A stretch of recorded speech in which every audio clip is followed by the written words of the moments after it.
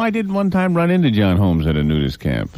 Now that I brought it up. I remember one time I did go with Estelle. We always talked about it, because it's actually, there's no real perversion at those things. People just go for the sunshine and everything, and we always thought it might be nice, it might be just a tad titillating to feel the breeze blowing through the coastal foliage. And so we did go, and wouldn't you know, John Holmes was there at the same time. Oh, God. Estelle was saying, my God, will you look? I said, no, I don't want to look. I don't want to look. She said, my God, the awesome power. Unbelievable.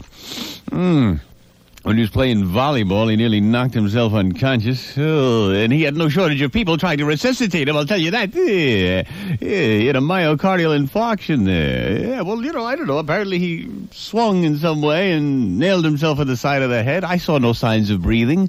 I'm a medical man. I went down, I checked his carotid pulse. I said, this man appears to be in some kind of cardiac arrest.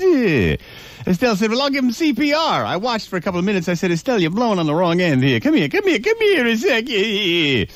And apparently he liked Estelle too, because he'd follow us around. We'd be lying on a blanket, just lying there, and all of a sudden something would block the sun. I'd open my eyes, it'd be John. But he wouldn't lie down with us. He'd just squat there in front of us, and the breeze would blow, and he'd be swaying. And I'd say, well, you just either lie down or walk away. Don't just squat in front of me like that. Jeez, it was awful. It was all, but in the long run, I guess I had the last laugh. Finally, he was always suggesting things. Shuffleboard? I'd say, no, my wife and I just want to be alone. Finally, he said, you want to play some cards? I said, all right, at least we'd be sitting under a table. I wouldn't be constantly reminded of my shortcomings. So